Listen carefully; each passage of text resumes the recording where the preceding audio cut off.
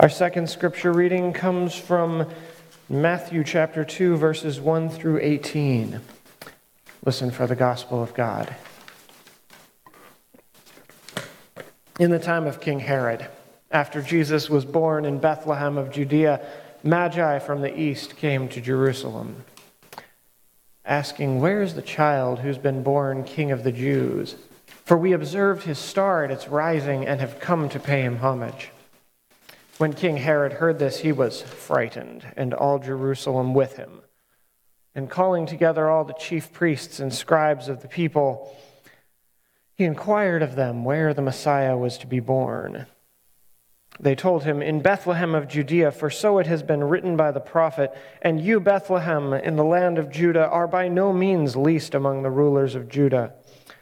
For from you shall come a ruler who is to shepherd my people Israel.'" Then Herod secretly called for the Magi and learned from them the exact time when the star had appeared. Then he sent them to Bethlehem, saying, "Go, search diligently for the child, and when you have found him, bring me word, so that I may also go and pay him homage." When they had heard the king, they set out, and there ahead of them went the star that they had seen at its rising until it stopped over the place where the child was. When they saw that the star had stopped, they were overwhelmed with joy. On entering the house, they saw the child with Mary, his mother, and they knelt down and paid him homage. Then, opening their treasure chests, they offered him gifts of gold, frankincense, and myrrh. And having been warned in a dream not to return to Herod, they left for their own country by another road. Now, after they had left, an angel of God appeared to Joseph in a dream and said, "Get up, take the child and his mother and flee to Egypt and remain there until I tell you, for Herod is about to search for the child to destroy him." Then Joseph got up, took the child and his mother by night and went to Egypt and remained there until the death of Herod. This was to fulfill what had been spoken by God through the prophet, "Out of Egypt I called my son." When Herod saw that he'd been tricked by the Magi, he was infuriated, and he sent and killed all the children in and around Bethlehem who were 2 years or under, according to the time that he had learned from the Magi. Then was fulfilled what had been spoken through the prophet Jeremiah.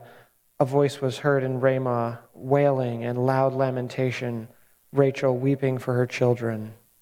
She refused to be consoled because they are no more. This is the word of God for the people of God. Thanks be to God. Let's pray. Gracious and good God, help us to not give in to our fears and to hear your word this morning. We pray in Jesus' name. Amen.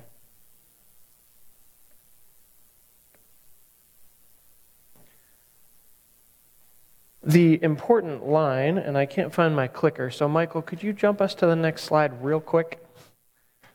The line that catches my eye every time I see this story. The next slide.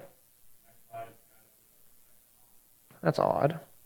The next slide was supposed to be the line that said, Herod was afraid. This is supposed to be good news for Judea, and the passage that Robert read. This is exciting news that the Messiah has been born, and all Herod can do is be afraid because the world is changing and he's not on top of it anymore. Herod was afraid. I play a computer game from time to time called Civilization, where you run a civilization, build an empire, and there's other civilizations in the game. When you meet somebody from another civilization, you can send them a delegation to improve your status with them, and it costs you 25 gold, and you send them whatever, and they get happier with you and whatnot. And I think that's a little bit, because if some sources about the Magi are right, the Magi would have been part of the court, perhaps of Babylon. They wouldn't have been independently wealthy, but bringing gifts from their country on behalf of their country to improve diplomatic relations with this new king. So they go to the capital of Judah, and they leave and take their gifts fit for a king somewhere else in the land. This is out of the ordinary. When Herod told the Magi there was no baby born in his house, they were not deterred. They took their gifts elsewhere. The Magi treat this baby as though he's a king, even though he does not in any way appear to be yet. They went out to seek another king that was a direct threat to Herod, and bring their gifts to him. Now, the historical background for this story is sketchy. Our main source of external information about Herod is Josephus, and he was a Jewish historian. He was not shy about writing down the bad things that Herod did. That's how we know that killing the babes of Bethlehem would have been completely on brand for Herod. It would have been totally within the realm of things that would be reasonable. It's like how you see a story about a politician you don't like, and even if it's not true, if it's something they did bad, you read it and you go, well, even if they didn't do it, it sounds like them. Well, even if Herod didn't do it, it sounds like him. But we think that historians think Josephus would have made a note if this had happened. I read an article in 2019 that argued Herod didn't actually kill the babes of Bethlehem, that the story is not real. And I read it and I thought, of course the story's real. Just because, to borrow from our Episcopal friends, of course it's true, and some of it even happened. But this story is true, and it happened probably every year since then. It's not that this story is a historical thing that happened once. It's a historical thing that happens all the time. I wrote this in 2019. I wrote a really clever title for the sermon. It was called The Fear of the Powerful. And I thought, that sounds really clever and really familiar. I preached that in 2019. And I would love to be preaching a different sermon, but it just keeps being relevant. I couldn't find it to make sure that I didn't say the same things, but it just keeps being relevant. It's happening all the time. Pick up a newspaper. Of course it's real. It's happening as we speak. Heralding hasn't gone out of style. It's just as relevant today as it was then. It was happening in 2019. In 2021, I got a slightly different read. Something happened on January 6, 2021. I nudged Epiphany a little bit because I wanted to do Epiphany today. I posted, so there's a guy, he's in power. People show up with word that his power is going to end. He tries to get people to help him, or tries to get them to help him, but when they don't, he incites people to violence.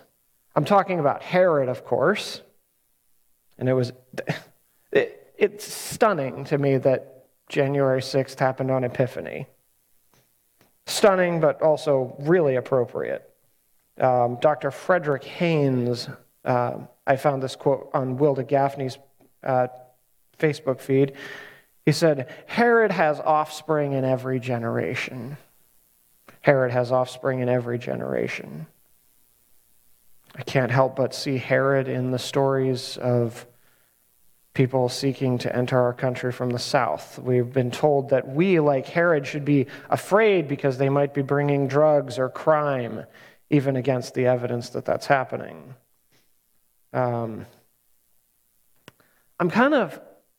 I don't mean to get political, but I'm kind of glad that Donald Trump isn't president anymore, because the policy of putting kids in cages that's been continued by the Biden administration, I can condemn that without being political because I voted for Biden. And he's doing the same things. There's still kids in cages, and I can now say that that's evil without somebody going, yes, because you voted for the other guy. No, I voted for this guy, and he's doing it.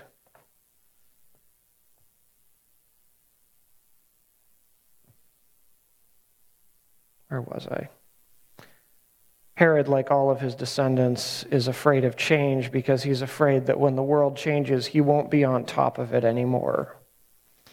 I found an article by accident called "Democrat Mayor of Edison, New Jersey, Sending Bus Full of Asylum Seekers Back to the Mexican Border," quote, "Major security risk." Jesus will always be a major security risk. He was absolutely a major security risk to Herod.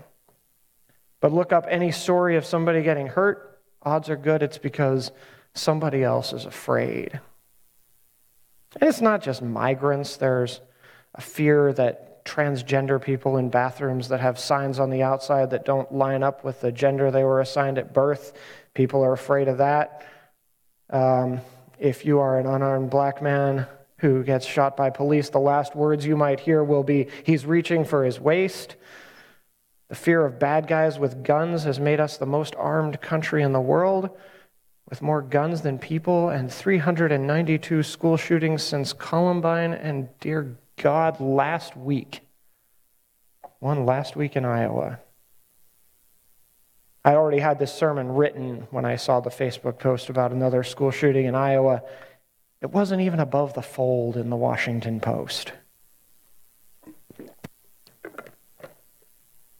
And this year, I can't help but see Herod and the Israeli army bombing and killing Palestinian children.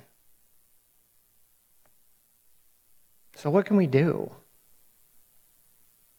I don't feel like I'm Herod in this story, though I think we all have the potential to be Herod, to become Herod when we let our fear get the better of us. When we get afraid, our brains get less logical. The part of our brain that's older and was good at keeping us from getting eaten by tigers back in the day, that part of our brain takes over and we go into fight or flight or freeze or fawn. We get less rational. The rational part of our brain just kind of gets shut down when we get scared. That's why the media and the politicians want you to get scared, so that you'll go into panic mode and fight the enemy and mail them donations. My goodness. No, you don't mail donations anymore. You send them through your credit card online as quickly as possible, so that you don't get out of your fear mode and go, wait a minute. Why am I sending money to this politician? They're going to win anyway. Anyway.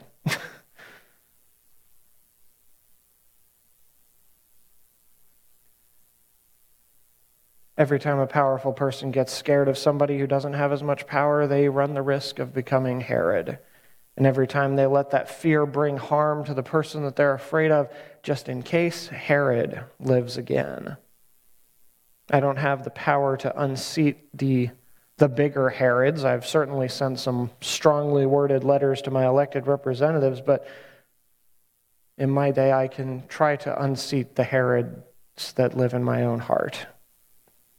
I can try to trust God and not be afraid. I can try to imitate the Magi instead of Herod and bring gifts instead of weapons. I can dream about Israeli settlers coming to help once displaced Palestinian farmers replant their olive trees.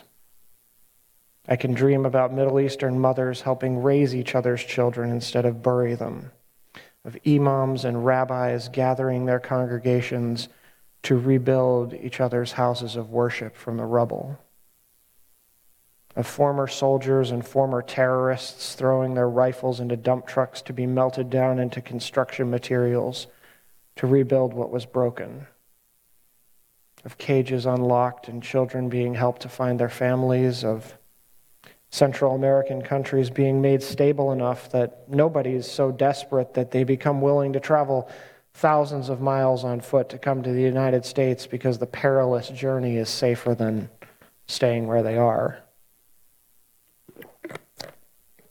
I don't know how we get there, but I think maybe we start by laying down our fear and joining the Magi and paying homage to a different kind of king.